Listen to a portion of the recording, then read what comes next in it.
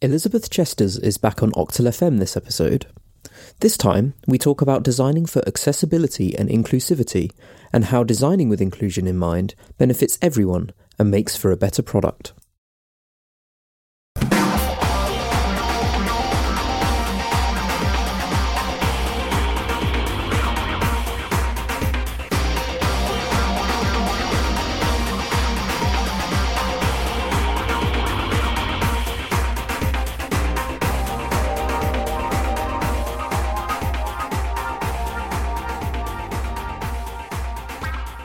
Hello and welcome to another episode of Octal FM. I'm Gelada. And I'm Saffron. And we're rejoined by a special guest. We're joined again by Elle Chesters. Say hello, Elle.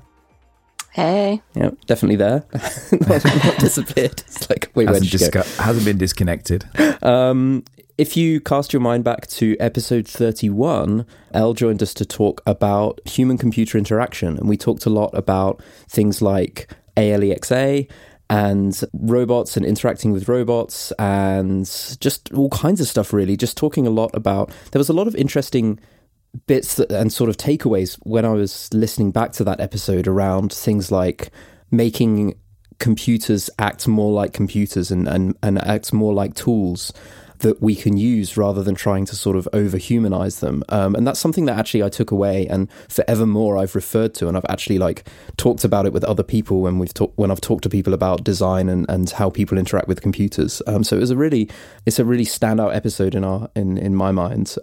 So that, and towards the end of that episode, we talked a little bit about accessibility and inclusive design and sort of designing for everyone and also designing for everyone in whatever situation that they're in or wherever they are. And it's sort of, we started to touch on it right at the very end of the episode. And so we said that it would be great to get you back, Elle, to talk more about that. And so that is what we're doing today. So for those that didn't listen to episode 31, Elle, do you want to just sort of introduce yourself a little bit and explain why we've brought you on to talk about user experience and inclusive design? And you're not just sort of, it's like, it's something that you do a lot. So yeah, you're not just a random off of the street. Am I not? Well. So yeah, I'm a UX designer at the moment at Mendeley, and I am actually leading the accessibility once again on my team. So I actually started doing accessibility through an internship with ThoughtWorks. They're a global consultancy. And I was working on the thoughtworks.com website. And for 2.5 months, I was a developer just researching into what inclusive design was, understanding. Firstly, I did start with impairment, so understanding how blind people use, which is usually what you start out with when you first hear about accessibility. And then I was working with people in India, and it was interesting for a first project, as the language barriers was huge as well, even an accent barrier. So I'm from Manchester, and understanding people with an Indian accent and vice versa was not easy. I'm going to be honest. I imagine it's not exactly easy for a computer either, is it? We're going to talk about that later with Alexa. Do not worry. Ooh. Yeah, so I actually got to go over to India when I was hired as a graduate with ThoughtWorks, and I actually got to spend some time with Tech Vision, who are an amazing school for the blind, who really build up people with visual impairments by giving them a job and education. And actually, when you start to understand, so I was told that in India, sometimes they consider a disability a sin from a past life, and it's something that you deserve. So sometimes it's not at the forefront of their mind, and it's quite difficult to champion that sometimes. And then you start to realize, there's a cultural barrier to impairments. And that's when you feel like you really know less than what you did when you first went out on this journey. That's how I felt anyway. But experiences like that are really important, because had you have not gone out there and sort of experienced that kind of limitation to begin with, you would never have known to sort of take that in consideration when developing something for that market, that audience. No, absolutely not. It was definitely being chucked into the deep end, like learning about impairments, which is broad enough as it is, but then impairments in a different country with a different accent. And suddenly you're just like, wow, this is, yeah. Because at first I did look into accessibility, and then it was like, oh, it needs to be inclusive, and that's where I was like, oh, this is a whole other section. Yeah, definitely. Well, that was one of the things that we touched on, wasn't it, at the end of the previous episode we did with yourself, which was very much the difference between making something accessible from an impairment standpoint, or just being inclusive as a whole, trying to make sure that something can be used by everybody, or by at least the people who it's designed for as a minimum. There is that sort of traditional understanding of what people think of when they think about designing a product or a service from an accessible point of view, but actually there's a lot more to it. And bringing in that topic of inclusion and designing and building something to be inclusive, there's a lot more to that than what people traditionally think of. Yes, there's definitely like accessibility and screen readers and stuff like that, but then there's lots of other situations as well, aren't there? Oh, absolutely. Even when you're just talking about impairments, like you have blind people, but then you also have like varying degrees of sight. So you can be blind and visually impaired. You can still see, but they can still use a screen reader. You can have like 5, 10, 20% of their vision. You can have like peripheral vision, I don't know what the other word is, but the centered vision. I mean, that's just visual impairments as well. Yeah, exactly. It's one aspect. It's not just sort of like one or nothing. There's like you say, that there's varying degrees of it. And then there's other things as well, right? Like what I find really interesting is as well as the sort of like disability side impairments sort of that we think of as being permanent, then you also have the sort of temporary kind of impairments, right? Like, and I think that's where it really starts to get interesting as well. I know that you've given an example. Maybe it was even in the previous episode, the sort of example about like using an app with one hand, and it's sort of like that can be situational as well as permanent, right? I mean, absolutely. You've got just the example of I have one hand. Maybe I'm a para-athletic and I have one hand, but then you see a parent pick up a child, obviously with one arm, and then they only have one arm free, whether that's to continue, tidying up, which you often see, or, pushing a pram with another child in there. They've only got one hand, right? Then you have like the other situation where you have one person who's broken an arm. So at the moment I have a friend who's really fractured his finger through cricket, so temporary sports injury. Yeah, and one of the aspects of this that I find super interesting is that regardless of whether this is a permanent or a temporary impairment, there's also the case of varying degrees of it, like you said. So with the sight one, just using that as the example this time round, you're saying how some of your users may just be outright blind and won't be able to see anything whatsoever, so you need to design your system to work with them. But then that's not job done, because like you say, if someone's got partial sight, then it doesn't really work for them to use a system which is purely, around someone that is blind. You need to maybe make your system so that it can be used for people who can use to some extent their sight as well, rather than only part of it. And I imagine you can give us some examples of this. There are so many instances where like a designing firm or a company will go, oh, cool, we've taken care of people with visual impairment because we've added this function that allows blind people to use it. But, I mean, no, you haven't actually. You've maybe done one aspect of that, but not all of it. And I bet you this carries over to all sorts of things like hearing, for example, or the ability to control the device, etc.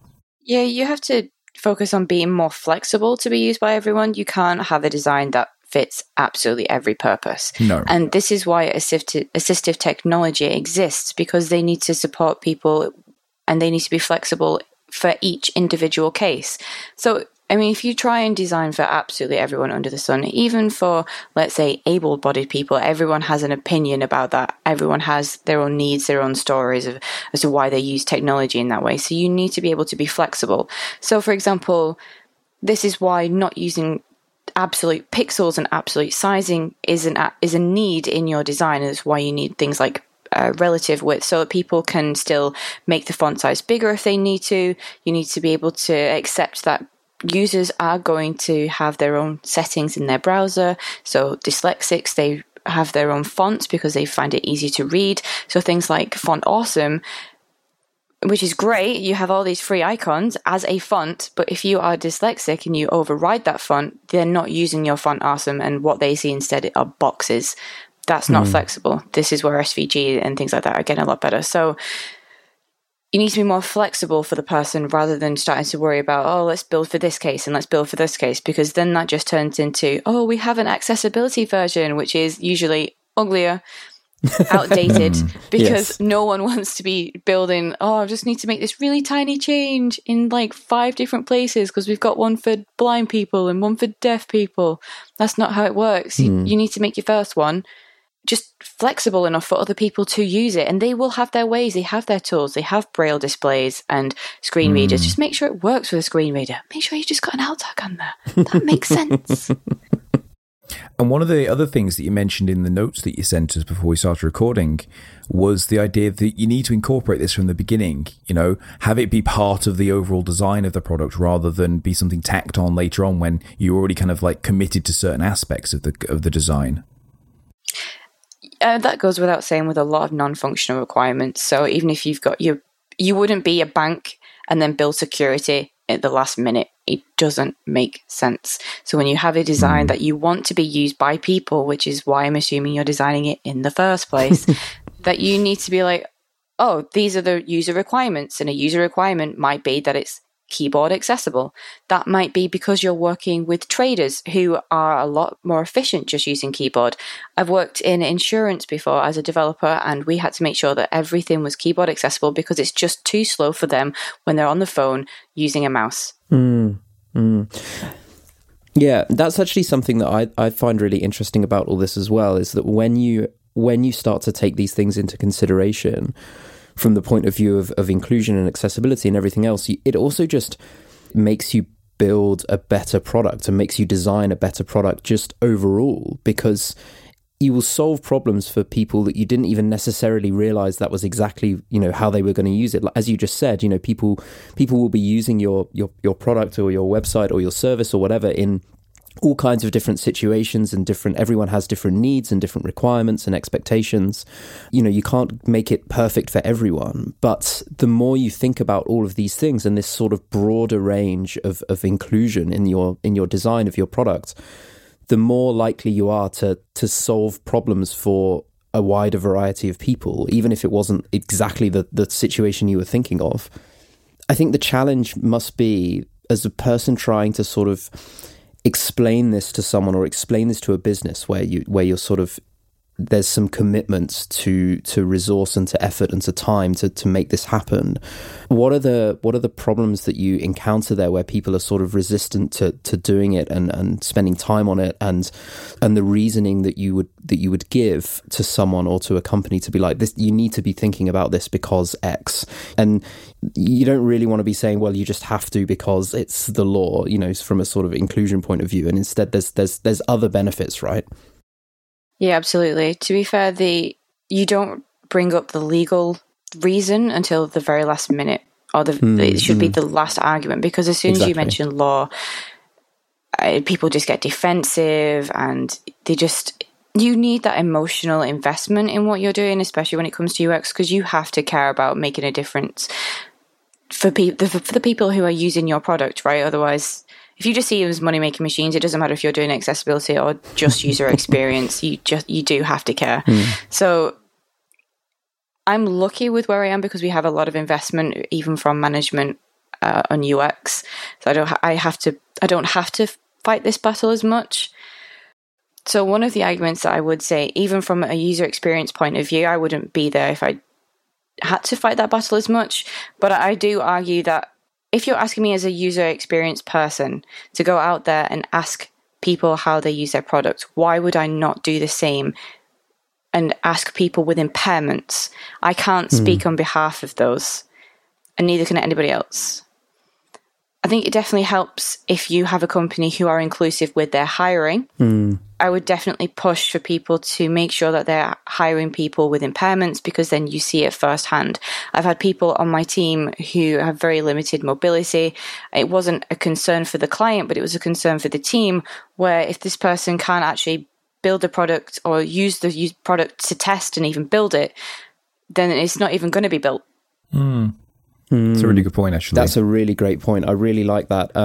that sort of tie-in to having an inclusive team that's working on the product or whatever it is.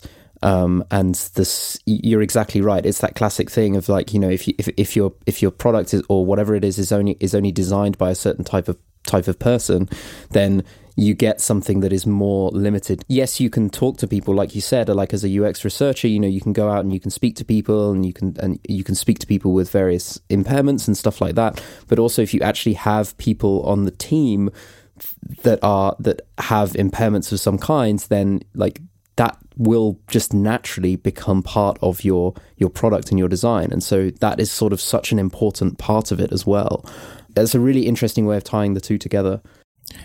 And one of the things that you mentioned as well was like you're lucky, especially from a UK point of view, to have such a diverse team in the first place, which I imagine really helps in developing a piece of technology or a product or whatever to be able to cater towards other cultures as well, because you can include that within the build as well and ask people's opinions on things, get people to sort of add their 2 cents to it, which I imagine isn't always the case in certain environments. I imagine sometimes it can be a very sort of like one way of thinking because you have such a kind of not bland, but sort of a stagnant pool of culture within an area.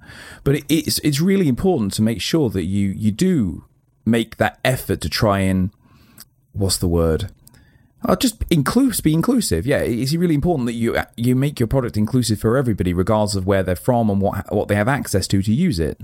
I guess it would be interesting to, like, when we talk about sort of cultural impairments and stuff like that, what kinds of things are we talking about, Elle? Like, what are the kinds of things that you've experienced from sort of cultural differences that mean that a product needs to be designed differently or needs to have things taken into account?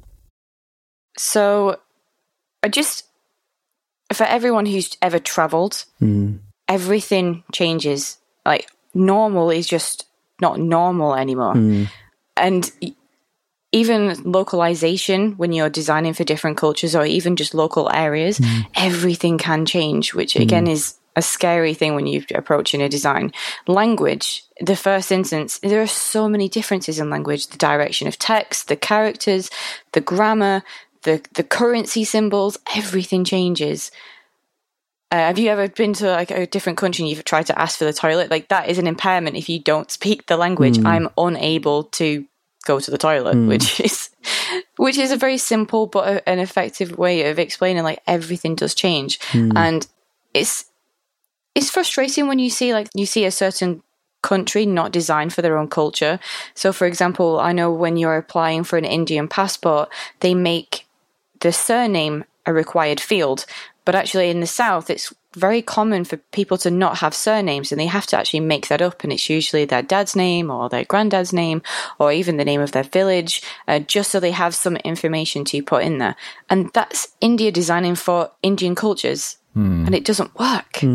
It's really interesting, the sort of like it sort of leads on to sort of bias as well and stuff like that, isn't it? Sort of like just things that are kind of ingrained into you, that you think are sort of normal in inverted commas, or things that are just kind of standard, like a surname, like making a surname a required field in a form or something, because you're like, well, because everyone has a surname, right? And that's sort of, not thinking about that. And also sometimes it's like, well, why does it even necessarily matter, to have that a required field when it really doesn't need to be for the purposes of what you're designing anyway? That comes back to that sort of just being broad and wide range. And I really like the like language barrier side of things as well, because that's such an interesting, like, from a design point of view, like thinking about that. And it's so easy to then experience that if you go to another country, like you say. Like I certainly remember, like, we've talked a lot about on the show about traveling to Japan and stuff like that, and from the point of view of like the way that things are designed, when you're in a situation where not only can you not speak the language, but you also can't read most of the stuff as well, like you do feel like impaired and unable to do stuff. And part of that is just like you don't speak the language, but that's like you can design for that, right? Like you can design for people that are in that situation, when you're thinking about signage or whatever it is. They even say that your IQ level drops when you're speaking a different language, because Really? you don't have the ability to express or have the vocab of really how you're feeling, or have those deep and meaningful conversations or intellectual conversations, because you just don't have the language. That's really interesting. I feel more and more places are trying to kind of combat that now by having maybe, like, one of the things you said was making sure something was usable from all aspects. Like, so for example, like the idea of the surname not being able to be used, or not having a surname rather, and forcing to use it. I feel like more and more places are starting to realize, like, you need to make it so that it works regardless of where you're coming from and why you're using not why you're using the device, but like how you're using the device. Because, for example, one of the things that you linked us to as well was the idea that, yeah, it works in some extent, like on a desktop environment, but on a mobile environment, it doesn't work in terms of maybe the sizing of something or the way a form's going to load or something like that. And again, that's going to vary depending on where you are, what you have access to, be it temporary or a permanent impairment, you know. And I feel things are getting slightly better. Like the example that I would use, because we were just talking about, foreign countries, was my experiences in Japan have been hugely different over the times that I've been there. Like the very first time I went, like 10 years ago, it was really awkward. But now I find it much simpler to access a lot of things, both technology-wise, but also just kind of out and about. Like, I know that's not really what we're just discussing, but it's still sort of inclusivity. Like, it's making it easier to use regardless of what your impairment is. In this case, for me, speaking the language. That's localization overall as well, whether you're localizing for a culture or you're localizing for different situations. So like when I'm on the tube, if I'm supposed to be using your app on the tube, like at a game or something, then it needs to be offline. I need to be able to use it offline because I've only got 10 seconds of internet to load something every time I hit a station.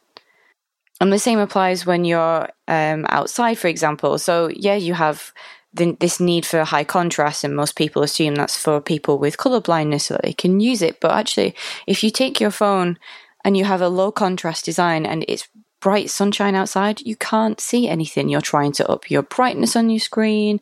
You're just trying to see it. It's a nightmare. I'm sure we've all been there. And then just kind of one thing as well, to put something in context, is have you had any situations where you've been either responsible for or partly responsible for, say, a design of something, and you've really struggled to try and work accessibility into it? A few times, because it hasn't, the two main products where I've worked on accessibility, it has been brought in at a later date, and it's now that we're struggling because now people have like this preconceived idea of what the design should be, and then it's like, oh, we should just make it accessible, and I'm like, that doesn't really work. And actually, one of the biggest struggles that we're facing where I work now is we're building like a PDF reader, and PDFs as a format is absolutely terrible. The layouts are so varied, and the locations of where these PDFs are coming from and the tools that are being used to build the PDFs is so inconsistent that it's not even our fault. But PDF is such a widely accepted format, but it's so inaccessible. Like, how do you deal with that? That's really interesting, like the challenges of where you're dealing with technology or something that is fundamentally very inaccessible, and if your product is dependent on it, like you say, like where you've got, you know, PDFs that are involved, then that is a real challenge. And also there's not really an easy answer, right? Because there's not another, like you say, it's such a widely used format of a file, but is something that there's no sort of alternative. You've not really got a choice there. There's no alternative. That's a really, really tough problem to solve. They're even legally accepted documents. Like at the moment, my estate agents, every time I re-sign my contract or renew anything to do with my flat, it's all done with PDFs, all online. Luckily, we have a few tools. Well, not us personally, but there are a few tools which are rebuilding PDFs to make them more accessible, so you can change the layout and make sure that all the layouts are consistent with the PDFs. Not entirely sure how they work, but this is why I don't work for those companies, because it'd be that's a challenge.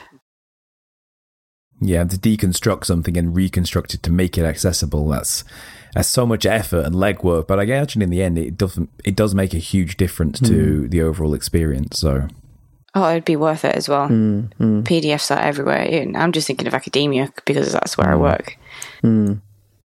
We've talked about inclusive design from an accessibility point of view, but then we've also talked about it in terms of like situational, like both permanent impairments and situational impairments. And I think that even if you're not someone who designs stuff and builds things, it just makes you more aware of how things are designed and how not just the websites that you use, but also the world around you and how it is designed and how people, the things that people do. I actually quite like, I think it was maybe a Tom Scott video, YouTube video about the markings on the floor on the streets at crossings. And, you have the sort of the raised and sort of different coloured paving slabs at crossings, and therefore people who are in some way visually impaired, whether partially or complete. And what's interesting is that they're meant to be, they're sort of meant to be a different color, so that they're bright and obvious, and they need to be, they need to be consistent and they need to be placed in the right place. And then you see sometimes they're to try and make something look more visually appealing, then maybe the different color will be taken away, and actually they'll be made to be just the same color as all the other slabs around them, or something like that, or they'll be broken up. There'll be something in them that sort of breaks them up so that it's not so clear and not so obvious. And it's not something you necessarily think about, but then when you keep all of these things in mind, and when you know about how things are designed and this sort of concept of inclusive design, you then start to notice that, and you realize these things that are, the way that the world has been designed around you is sort of, and the things that are taken into account when building stuff, and also the times when it's forgotten, and you really start to notice it.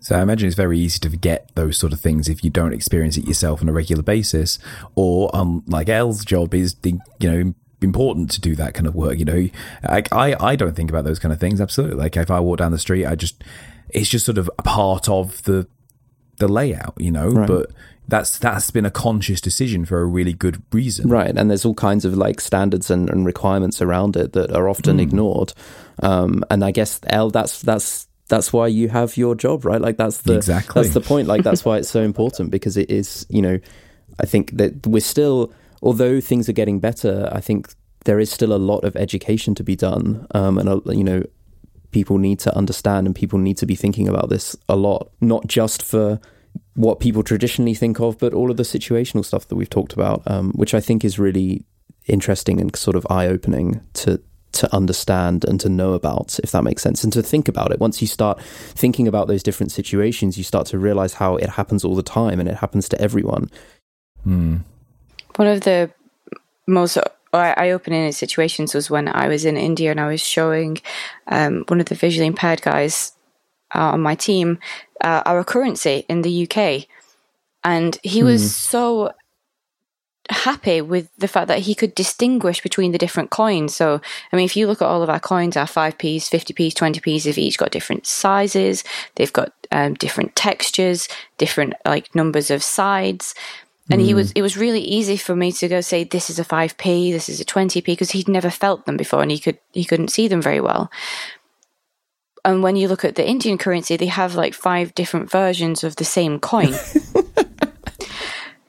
And you're just like, it makes sense that we would design coins like this. But it's easy for people who are visually impaired, but also tourists. I did struggle sometimes in Japan, because sometimes I think there was one Japanese coin where they didn't have the number on there. I think it was maybe 5 yen. Yeah, 5, there is one. I think. I had that problem as well.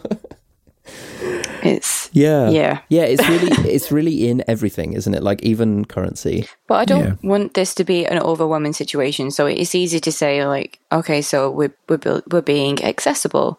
We want to build for someone with one hand, and then it snowballs. Okay, so what if we're designing for parents? They need to have one hand, and then you need to go shopping, and they've got one hand, and we need high contrast because colorblindness and being outside, and it can feel like it snowballs, and sometimes it feels like the more you know about accessibility and inclusive design overall, it can get overwhelming. So even as a UX person, you have to sit there and say, you have to look at a design numerous times and iterate over it, because sometimes they even clash. So sometimes you do want the high contrast designs because you are using outside and you have colorblind people, but that can also cause migraine. So too much contrast is very difficult and sometimes uncomfortable to read, especially if you're doing things like blog posts. So there it is always a balancing act. Good design is not one way or another. I don't want people to go away and feel like it's overwhelming and it's a battle that's already lost. So definitely take a step back and then just go over your design numerous times. Okay, how would a keyboard user use this? Map that out. Okay, how would someone else use this if they have one hand, for example, or they have to use the mouse? You can't sit there and think of all of these things at once. So just definitely take your time with this. That's really good advice. Like you say, like iterate over it. Work your way through different situations, and like you say, we said this right at the start, right? Like you can't design perfectly for everyone in every situation. So you have to just do something that works reasonably well in as many situations as you can, and sort of work your way through them. And I think the thing is that it's always important to think that it's not 100% and 0%, right? Like you can work your way towards being more inclusive and more accessible. It doesn't have to be perfectly inclusive and perfectly accessible. There's going to be situations where, like you say, like you can't be perfect for everyone and everything. It's about just working towards it and having the right priorities and thinking about these things, because you are going to build and design a better product if you do have these in mind when you're thinking about your design and your build. Absolutely. And tech has been around so long that users do have their own little ways of doing it. While it's not perfect, they do have their own assistive technology who know the struggles. And I mean, every person is an individual. It's different. They are different. You can't think of the general population as just this one blob, which sometimes you feel like you are designing for. But when you go out and you actually see people use your product, it really hits home. Like, there are so many ways to use technology. And that is amazing. That's what keeps the day interesting, especially when you're interviewing like 3, 4, 6 people a day. So at least aim to be as flexible as possible, rather than just make sure it's this way and that's it. Absolutely. I think that's a nice little closing note there, actually. I think it is. I think that was good summary. That was a very good summary. It's been really interesting. It's really interesting to sort of get your mind thinking about this. So thank you very much, Elle, for coming on and talking to us again. Where can people go to read more about this, or to find you and ask you more questions if they have more questions? I'm on Twitter, eChesters. I have a blog as well, echesters.co.uk. Feel free to ping me any questions. I'm also on Medium, eChesters. Pretty consistent. It's basically eChesters everywhere. Just search eChesters. We'll obviously link to everything in the show notes as well for the episode. Thank you very much, Elle, and maybe we'll get you on again to talk about some other aspect of design and UX in the future. But yes, in the meantime, if you want to get in touch with us, with the podcast, you can follow us on Twitter. We're at OctalFM. You can find us on Facebook if you just search OctalFM, or go facebook.com/OctalFM. We're on Instagram, octal.fm. Is there anything else? No, I think you got it all. A website. Is that all the things? Oh, email. You can email us, show@octal.fm. Otherwise, I think that's about it. Thank you again, Elle, for joining us again to share your stories. Thanks for having me. You're very welcome. It's been good fun. And absolutely. Yeah, in the meantime, I've been Gelada. I've been Saffron. And catch us again for another episode of Octal FM very soon.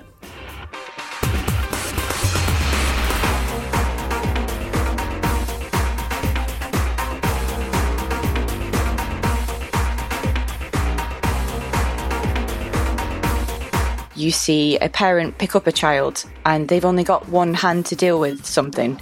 You know, you often see them cooking, or, well, probably not near an oven. Don't put that in. Child not endangerment. A parent. Not at him. Clearly. This is already marked as explicit, not even swore once. like lazy design is almost a kind of a gateway to impairment. Yeah, well, yeah, it is. But making sure that your product has the capability of being accessed by everybody. Just a lead on where, if you want to discuss onto it, that's whichever. Oh, I thought you were still talking like interesting. non-talking, so that's why I said it was a sin like halfway through.